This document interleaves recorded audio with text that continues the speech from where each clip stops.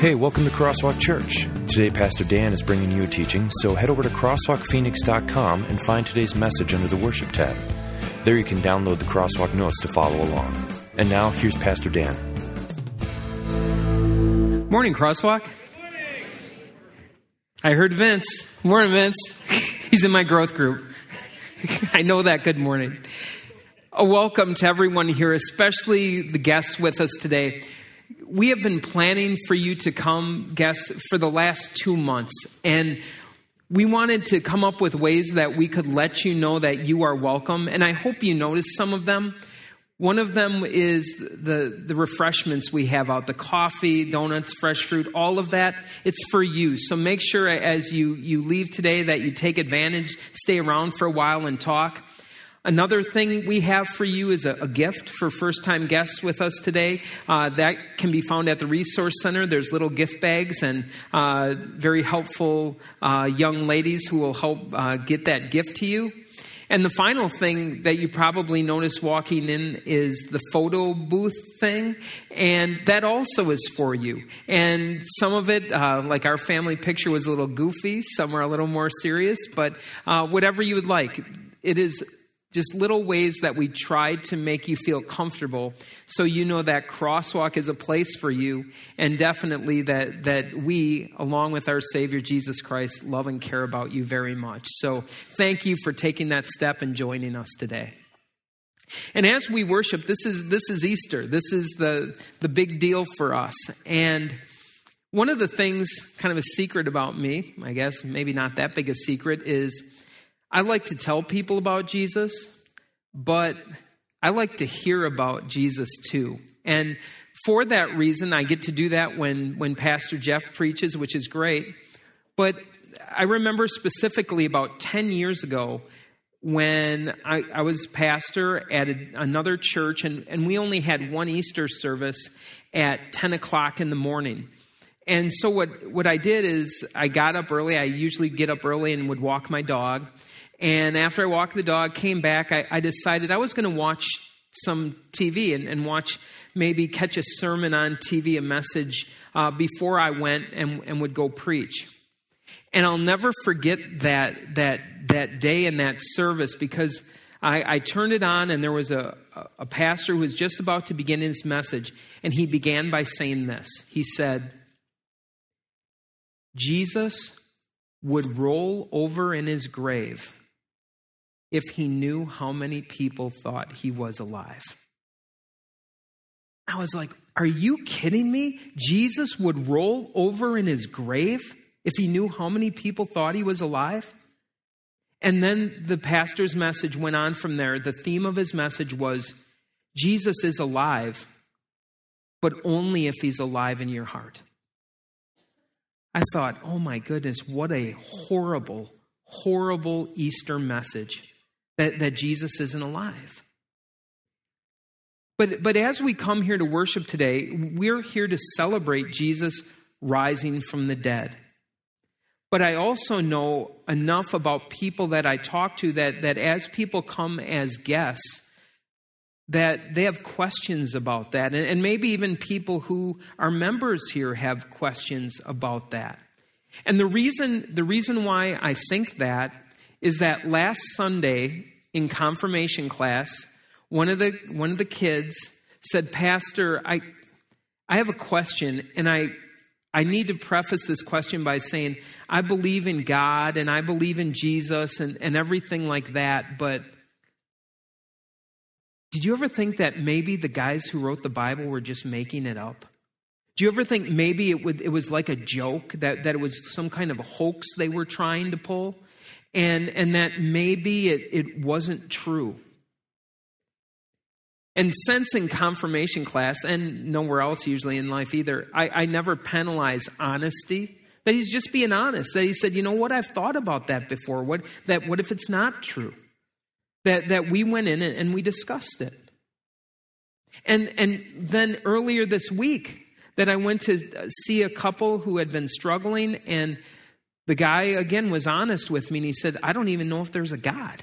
I don't even know that he exists. And the reason why is because I look at things I would do if I were God, and God's not doing them, which sometimes just makes me, question and wonder.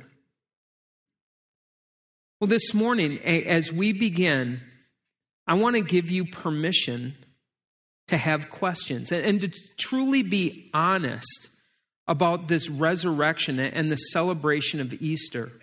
And the reason why I do that, and the reason why I say that, is because of a reading that we're going to start with from the Apostle Paul, was writing to a church in Corinth, and he wrote what's called the resurrection chapter of the Bible. It's 1 Corinthians. It's from the letter he wrote to them, chapter 15, where he lays out the entire resurrection. But one of the things he does is he kind of gets this feeling like there's questions about it, that they really don't understand it. And because they're like you and me. I've been probably in 20 years as a pastor, I've been to maybe 100 funerals. And out of the 100, no one has come back from the dead at the funeral. Which means this whole idea of a resurrection is something that's not natural and it's not normal. And so this is what he wrote to the Corinthians. He said, those of you who question, and he kind of added fuel to the fire by saying, if you don't believe in the resurrection, think about this. And if Christ has not been raised, your faith is futile. You're still in your sins. Then those who have fallen asleep in Christ are lost. And if only for this life we have hope in Christ, we are of all people most to be pitied. And what he was showing in this is that, as you have questions of the resurrection, understand that everything in Christianity rests on this. That this is the most single important event in the history of the Christian church. And so in the blank, you can write, the stakes are high for the Easter message. This is really important stuff. And again, one other reason as we look at questioning and needing to process this message goes all the way back to the first Easter. And it was on that first Easter, after one of the disciples had killed himself, Judas, another of the disciples, Thomas, wasn't there. 10 of them on that first Easter were locked in an upper room because they were afraid of the Jews. And they didn't know if this was really true and this had really happened. And so what God did, because he is a God of love, is he kind of dripped the Easter message to them. That it started out at sunrise. And it was there that the Roman guards, those seasoned Roman veterans who were guarding the tomb, remember Pilate was the one who said, make that tomb as secure as you know how. So he took the soldiers and he put the seal on the stone, which meant that if you were going to move this stone, you were going to deal with the Roman government. And there was an earthquake, and the angel rolled the stone away. And so the first rumblings of Easter and the first rumblings of the resurrection came from those guards as they were running away from that tomb, afraid, not knowing exactly what happened. And so word would have started to spread. And then the women on their way to the tomb, and understand, they were expecting to find the dead body of Jesus. They were bringing spices. They wanted to show their last respects to him. And when they got to that tomb and the stone was rolled away and they went inside, the body of Jesus was gone. And angels appeared to them and said, he is not here. He is risen. And so they ran away, and they went to tell the disciples everything that had happened. And then it was Mary who went there, and she was Mary Magdalene, who was crying and just wanted to find the body of Jesus. And there we have the first appearance of Jesus when he said to her, Mary. She said, Rabboni, which means rabbi. She recognized Jesus was alive. And then later, Peter and John ran to the tomb. And I think of it like me and Phil Bischoff running to the tomb. John got there first because he was younger and he did CrossFit and he was in better shape. But he was too scared to go inside, so he waited for Peter to come chugging along. And then he looked inside and the same thing. It was gone. The body of Jesus was gone. That as you look at all of these things and the witnesses, there was no argument that the body was gone. There was no argument that as the soldiers ran away that something miraculous had happened. And then later that day, two other followers of Jesus on their way to Emmaus had a stranger come and walk with them and explain from the Old Testament why the Christ had to suffer. And they were kept from recognizing Jesus until they got to the place where they were going. And they said, were our hearts not burning when he explained to us everything about the Christ? So they ran back to Jerusalem, and back in Jerusalem where those 10 were still locked even after all of this evidence and all of this information coming in. Jesus appeared to them and said, peace be with you. And he breathed on them and gave them his Holy Spirit. It's crazy. And so individuals who had doubts were given evidence. And then over the next 40 days, over 500 people were witnesses of Christ's resurrection. What do you think? In this room today, maybe 175 people? If I committed a crime in front of all of you and you were all witnesses of it, do you think I could be maybe put in jail for that crime with that many witnesses? 500 of them telling you, Jesus is alive. And then possibly the most compelling to me is that of those apostles, of those disciples, those original followers of Jesus, the 11, 10 of them died martyrs' deaths because they refused to say that Jesus was not alive. They said, no, Jesus is alive, and we are willing to give our lives for that truth. And then John was given life in prison. Those are not 11 men who are hiding in an upper room because they're afraid anymore. Because the resurrection is a reality. The resurrection is a truth. We have these witnesses. And now, not only do we have that, but the teachings of Jesus Christ himself, which further prove the truth of who he is and the fact that he is alive. Pastor Jeff's going to share some of that with us right now.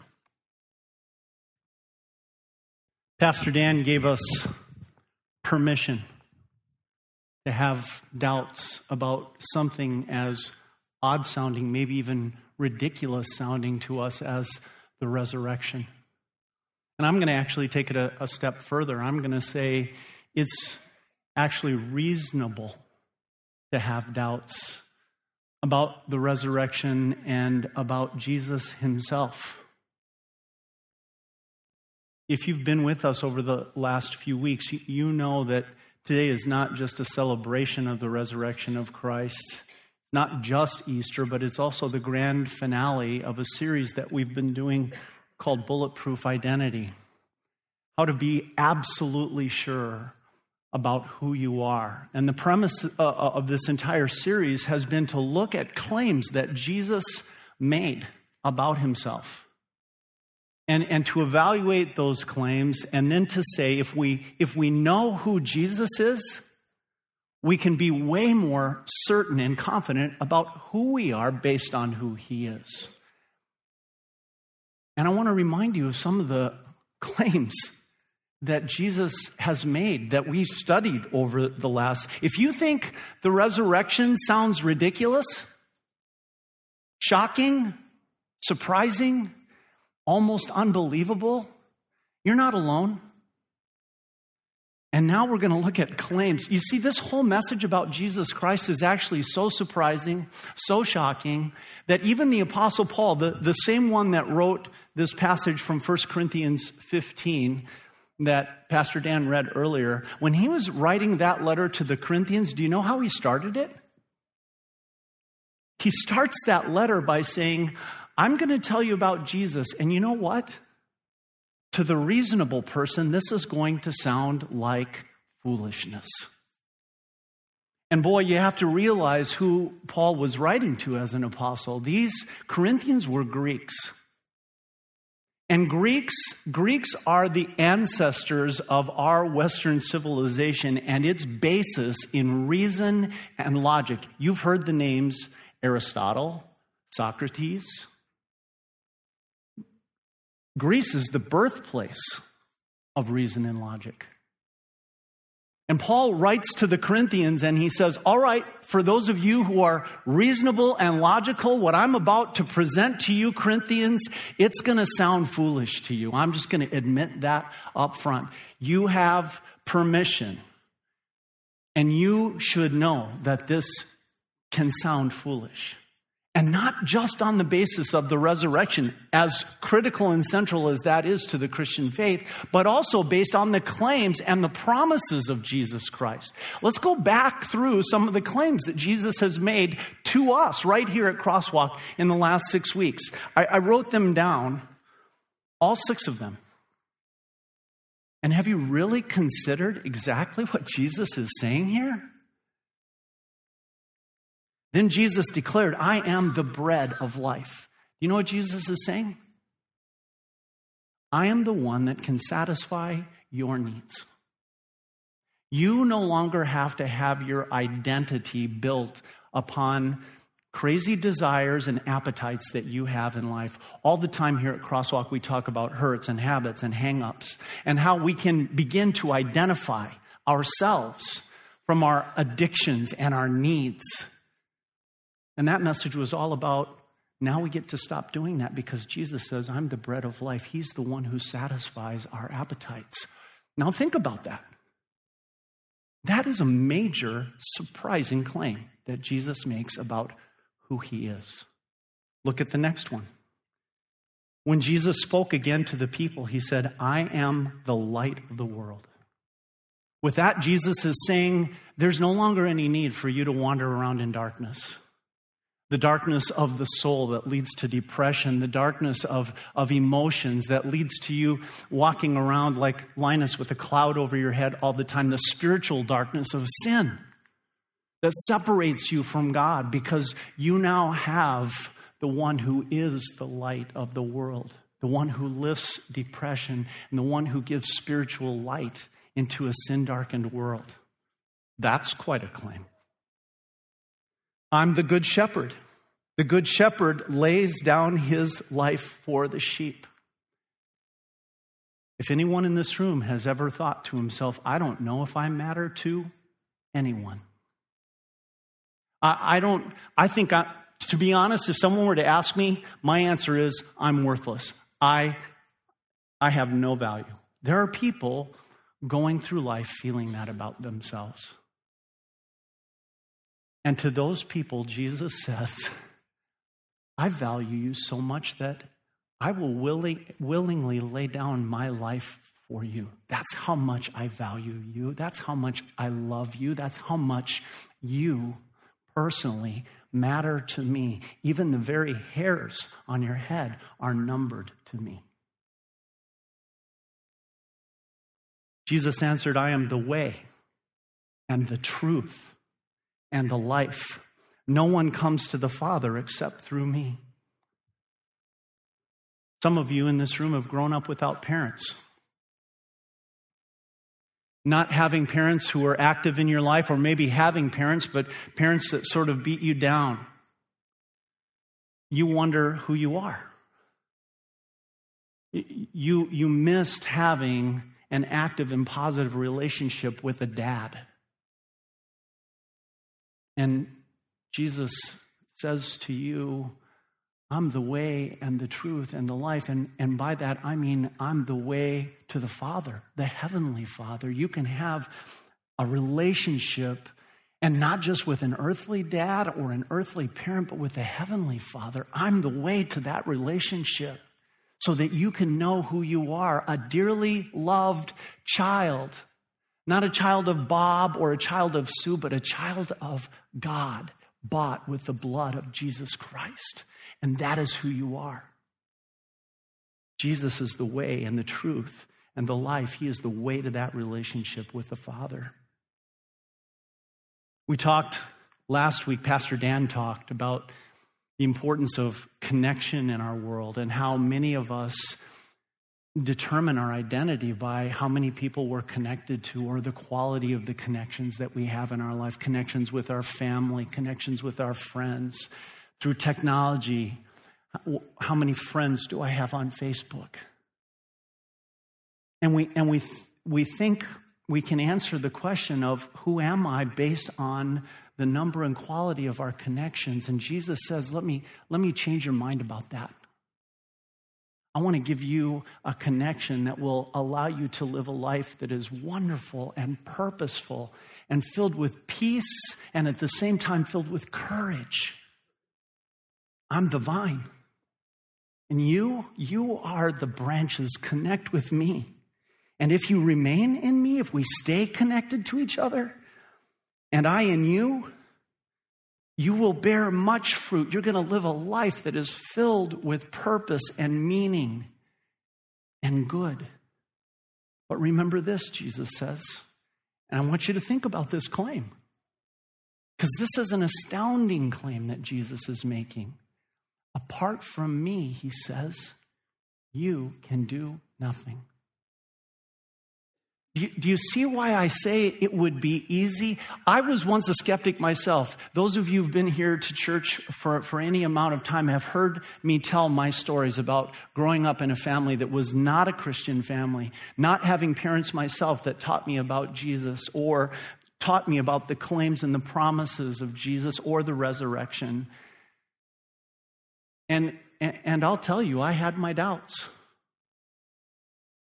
And if you think about what Jesus is saying, wow, it is shocking. It can, as the Apostle Paul, sound like foolishness. And look at that very last one. Jesus said to her, this is Martha now, and I'll explain that in just a minute, I am the resurrection and the life. Not just I have the resurrection, I have life to give you, but I embody resurrection and life. I am resurrection and life. If you want to think anything about getting from this life into the one to come, I'm the one to come too, because I am the resurrection and the life. Jesus is saying to us, I want you to be absolutely certain through a relationship with me about your eternal destiny. Because the more certain you are about your eternal destiny, the more certain you're going to be, the more bulletproof you're going to be in knowing who you are and your identity. Here's what I want you to write down. If Jesus lives, not only is the resurrection true, everything he claimed to be, he is.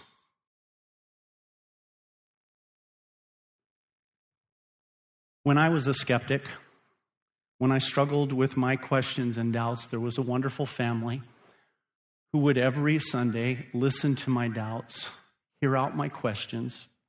And this went on for months. Actually, it went on for years. Before I became a Christian.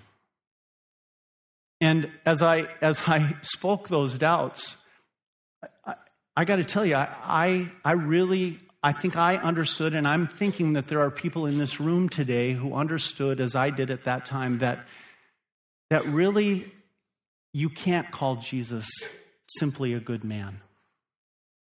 It's not possible to say that Jesus was simply a good man. Because once you hear that he claimed all these things, look at that. I'm the light of the world. I'm the bread of life. I'm the good shepherd. I lay down my life. I'm the way, the truth. I'm not going through all of them again. But do you hear the grandiose nature of those claims? So what is Jesus? Either Jesus is completely delusional, a crazy person, number one, or Jesus is a very powerful liar and a cult leader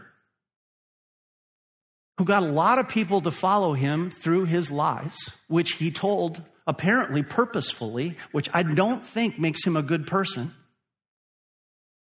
Or he is who he claims to be, the Son of God and the Savior of all mankind. Brothers and sisters, those are our three choices. Delusional crazy man, lying leader of a cult, or Son of God and Savior of all mankind. Those are the choices that we have at our disposal. And over time, I came to realize through the patient ministry of this wonderful, loving family and, of course, the power of the Holy Spirit as it worked through the Word of God, that for me, and I hope for you, the only option can be the third one. That these claims, as fantastic and as maybe even foolish as they sound, are real. Jesus is the Son of God and the Savior of all mankind. And every one of these claims he made about himself is not fantastic because it is true, and it is fantastic because it's real.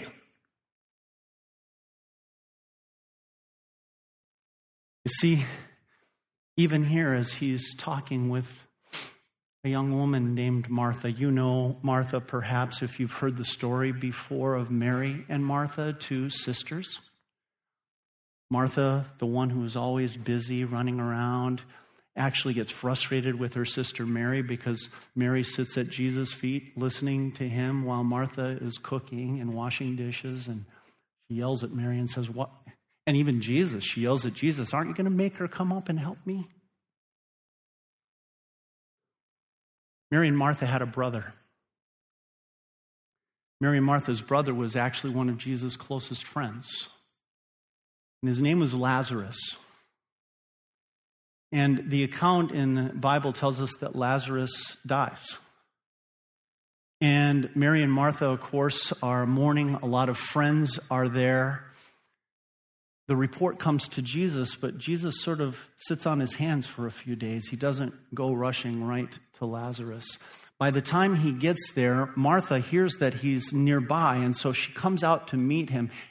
And the very first words out of her mouth are, "Jesus, if you had been here, my brother would not have died.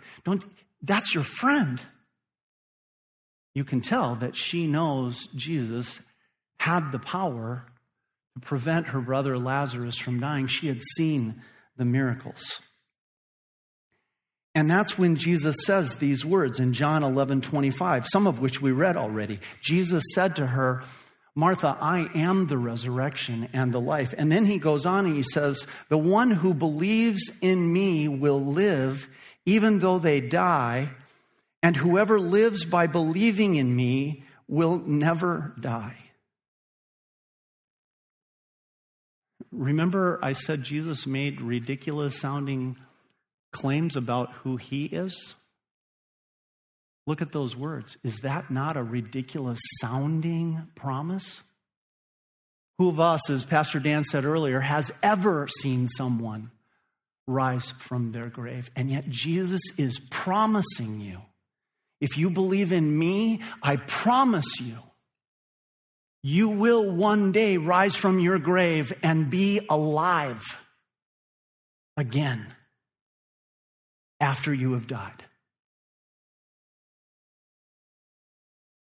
When Jesus made big promises of that nature, he had an MO. You know what an MO is, right? We usually hear about an MO when there's a criminal. It stands for Latin, modus operandi, a way of doing things. Jesus' MO was not a criminal MO. Jesus' MO was a Savior's MO. To illustrate how Jesus worked when he made big promises, I want to take you back to Luke chapter 5. There was a man who had been paralyzed.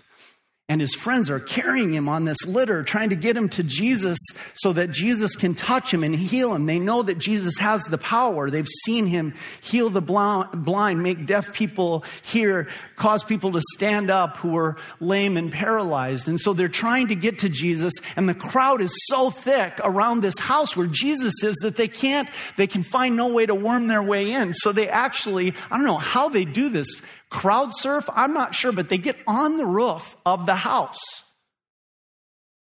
with this litter and peel back the roof of the house and drop this guy down, I guess with some ropes, right in front of Jesus. And the request is pretty clear. Jesus, will you heal our friend? And this is where we see the MO of Jesus. He makes a big promise. You know what the first words out of Jesus' mouth are? To the man lying on the litter? Friend, your sins are forgiven. What? Not you're healed? Not pick up your bed here and go home? Those are not Jesus' words, at least not yet. His first words are, your sins are forgiven. And oh, do you hear the people begin to talk? What? This guy can't promise that. He'd have to be God to promise that he could forgive this guy's sins. Who does he think he is? He's just promised this guy that he could forgive his sins, that his sins are gone. And then you know what Jesus does next? This is his MO. Every time Jesus makes a big promise like that, he backs it up. And he looks at the crowd and he sees them whispering and he says, but so that you know that the Son of Man, me, that I have the power to make that promise, to forgive sins, I say to you, now take up your bed, stand up, and go home. And the guy does. You see, Jesus always backs up his promises. And that's why we know this. Here's what you can write down. If Jesus lives, everything he ever promised will happen.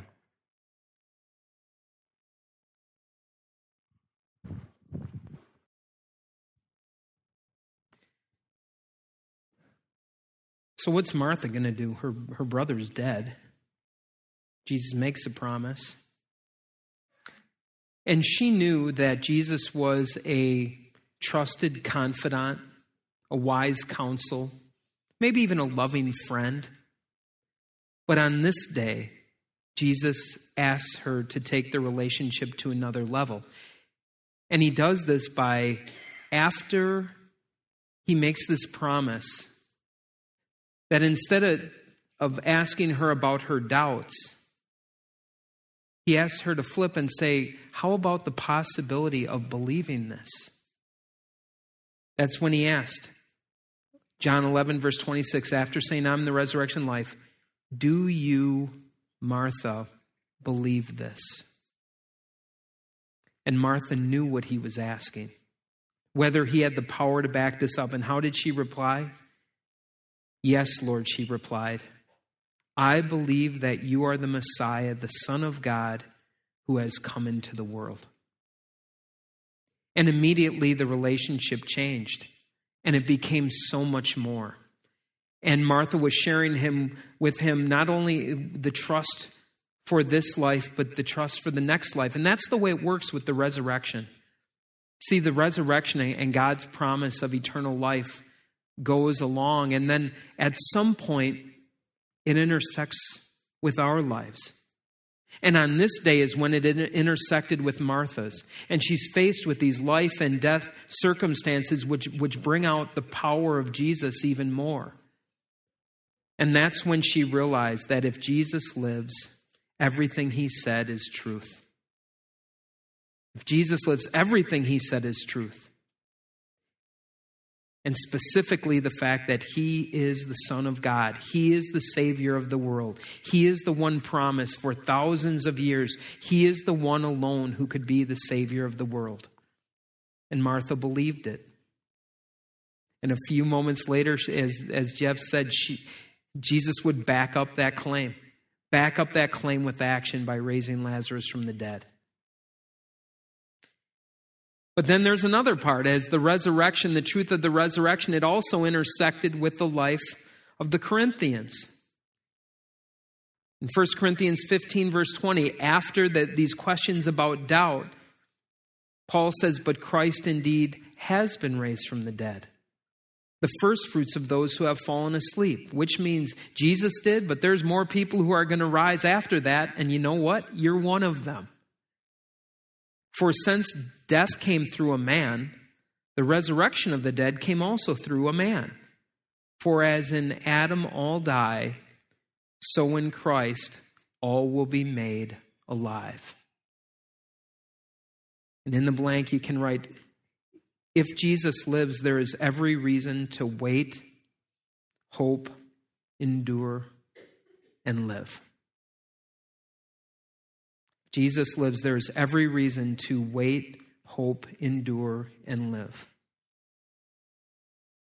Now I'm going to guess if some of the Corinthian people who received this letter were here today, they would say, Pastor Dan, we appreciate your message, but we ask you to change your notes.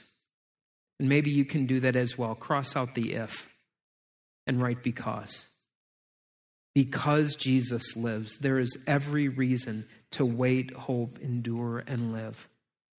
That was a truth that Martha had big faith in based on Jesus Christ, and it's the same truth we can believe as well. And the results of that are something that you don't want to miss. Remember, at the start of this, Paul asked them to consider maybe Jesus not rising from the dead and the implications of it. That verse said this way. He started by saying, if Christ has not been raised, your faith is futile. Because Christ is raised, your faith is not futile. You are not still in your sins because Christ has taken them away and God has accepted the payment. Those who have fallen asleep in Christ are not lost. They're with the Lord now, waiting for a reunion with us forever in heaven. And in this life, if we have faith in Christ and that's all we have, we are not to be pitied. But we are blessed more than any other people because we wait and we hope and we endure and one day we will live. The resurrection, the truth of the resurrection, and parts in the Bible where it shows the intersection with people's lives. Today, it makes an intersection with your life. And Pastor Jeff will end and share with us what it means for us today. You know what always surprises me? That if we were to think of this life as the space between my thumb and first finger, then the life to come looks like this and far more, because it's eternal life. What always surprises me is how much attention we pay to this little sliver of a life that the Bible calls nothing more than a breath, and how little attention we pay to this life, eternal life, the life that follows this life. You see, what Easter's message is there's a wonderful life to come, a life filled with peace and joy and adventure. No more pain, no more tears, no more suffering that goes on forever in the presence of our God. And yet, in all the busyness of life and taking care of our kids and taking care of our parents and taking care of our grandkids and our business and all of this, we end up focusing here instead of here. You see, when Paul, who was himself initially a skeptic so big that he actually went after Christians to arrest them and kill them, that's how big his doubts were. When he came to realize that it's not about this life anymore, it's far more about this life that our Savior wants to give us, I want you to see what he says. He says that gives this life a whole new focus. Colossians chapter 3, since then you have been raised with Christ. Through faith in him, you've been given a rebirth. And granted, God knows human beings, right? He knows how we are. Even though this life is this and eternal life is that and beyond, we always want to focus right here. And talk about a God that piles grace upon grace. Not only does his forgiveness and his resurrection mean that you all have received through faith in Jesus as your Savior this life, Jesus says, I want to give you much, much more right now today too. But it starts with focus. Since then you have been raised with Christ. Set your hearts on things above, on this life, where Christ is seated at the right hand of God. You can have so much more peace and joy in life if you focus here, because Jesus is here in heaven, seated at the right hand of God, in control of everything that happens in your life. Just give yourselves over to that control. Enjoy letting Jesus be your driver in life, and stop trying to do so much controlling and driving yourself. You'll find you have a way better life. Man, I'm telling you, Paul experienced it. And not from looking at outward things. I mean, after Paul became a Christian, dude, he got his butt kicked. He went out to share the gospel in towns and literally got kicked out. Sometimes people were throwing rocks at him, trying to kill him for sharing Christ with that city or town. He had to travel mile upon mile with his disciples in sharing this. He chose to do that. He endured shipwrecks, beatings, a 2-year arrest.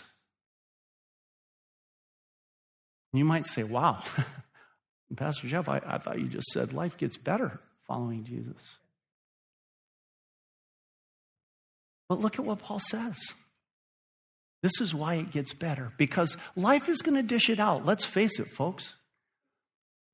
One thing I cannot stand here and promise to you is that if you become a Christian, life becomes a bed of roses. That's not real.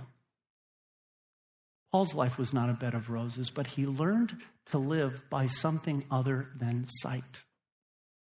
And look at what it did for his confidence. Therefore, we are always confident and know that as long as we are at home in the body, we are away from the Lord. For we live by faith, not by sight. Will you underline those words, circle them, star them? We live by faith, not by sight. And because of that, Paul says, and he said it once already. He said, we are always confident. I would recommend you circling those words too, because he says it again in verse 8. We live by faith, not by sight. We are confident, I say, and would prefer to be away from the body, away from this life, and at home with the Lord in this life. So we make it our goal, while we're still here, to please him. Whether we are at home in the body, whether we're here, or whether we're here, our purpose is the same. Can I tell you something? The Easter message, yes, it's for here, but it's also for here. And too many of you are living in the grave. You're living in the grave already, even though you're walking around as if you're alive. Because you're living without hope. You're living without confidence. You're not confident that you matter to anyone, that anyone considers you valuable. You're not sure that you know what's written on the last page of your story, that your destiny is sealed. Some of you are way more kind and compassionate to others than you ever are to yourselves, exhausting yourself, pouring yourself out constantly, unable to show compassion for yourselves because you believe that you have to strive You believe that you have to some way make up for your guilt and shame. And you haven't heard Jesus claim and promise that you are forgiven and that you are covered by his blood and his grace. Some of you see no possibilities for yourselves. No belief that you could succeed at something. You don't believe in a life that has possibility. You don't believe in a Savior that promises that with Christ all things are possible. And if you're living that life that has very little hope in it, you're at least 1 foot in the grave, if not both feet in the grave. And that's why today's message is so important for you, right here, right now, to give you this, absolutely the most important thing in the world. This is your soul's eternal existence, and that is the message of Easter, but also to give you right here, right now, in this little space that you have before you die, a life that is truly life. A life in which you can say, I am always confident because I live by faith in the Lord Jesus Christ and not by sight. Would you write this down? The more I know about where I'm going to end up, the more confident I am about who I am today. Here it is. And I want you to hear this loud and clear. Jesus loves you enough to have secured your eternal destiny through his death and resurrection. And because your eternal destiny is secured, your identity is always cemented in. You are a dearly loved child of God, bought with the blood of Jesus Christ. His resurrection means your new life. Let's pray. Dear Father in heaven, thank you so much for sending us Jesus to be our Savior. Thank you that we have not only his death as the perfect sacrifice for our sins, but we have his resurrection as the proof positive that the payment has been accepted, that our sins are forgiven, that our eternal destiny is completely sealed in your hands. Lord, we know your love. We know that you have told us plain and clear that we matter to you. We are loved by you, and we are your dear children. Lord, help us as we go forward on this Easter morning to live in that truth, to live by faith in that truth, not by sight. And to know that the claims of Jesus and the promises of Jesus and the resurrection of Jesus are completely real and completely true. Grant that the Holy Spirit may fill the hearts and minds of everyone in this room today through the teaching of the Word, and that anyone with doubts or questions will come to hear and understand that they have a Savior in Jesus. And we pray this in his name. Amen. So, before we close, if you would like more information about Crosswalk or to listen to other messages, just go online to crosswalkphoenix.com or come and see us. Services are held at 9 and 11 a.m. at Cesar Chavez High School at 41st Avenue in Baseline. Visit our website for directions. And now, back to some closing thoughts from Pastor Jeff.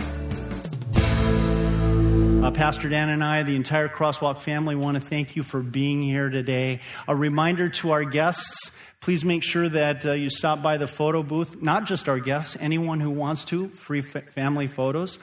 For our guests in particular, don't forget your gift at the Resource Center out on the patio. And also for everyone, today, as after every worship service, we have a prayer team. If you would like to be prayed with today following the worship service, just stay in your seats. The prayer team will be down to pray with you. Christ is risen, and he is risen indeed. Let's say it together. Christ is risen. He is risen indeed. And what that means for you is a brand new identity, destiny, purpose, and possibility. And we want to help you live in your new identity, destiny, purpose, and possibility. And that's why I'm inviting you to come back for the concert on Saturday, or at least next Sunday for the service as we go into the new series, 4 Battles We Must Win. We want to help you live in that new identity, destiny, purpose, and possibility. Let me send you home with the Lord's blessing. The Lord bless you and keep you. The Lord make his face shine upon you and be gracious to you. The Lord look on you with his favor and give you his peace. Amen.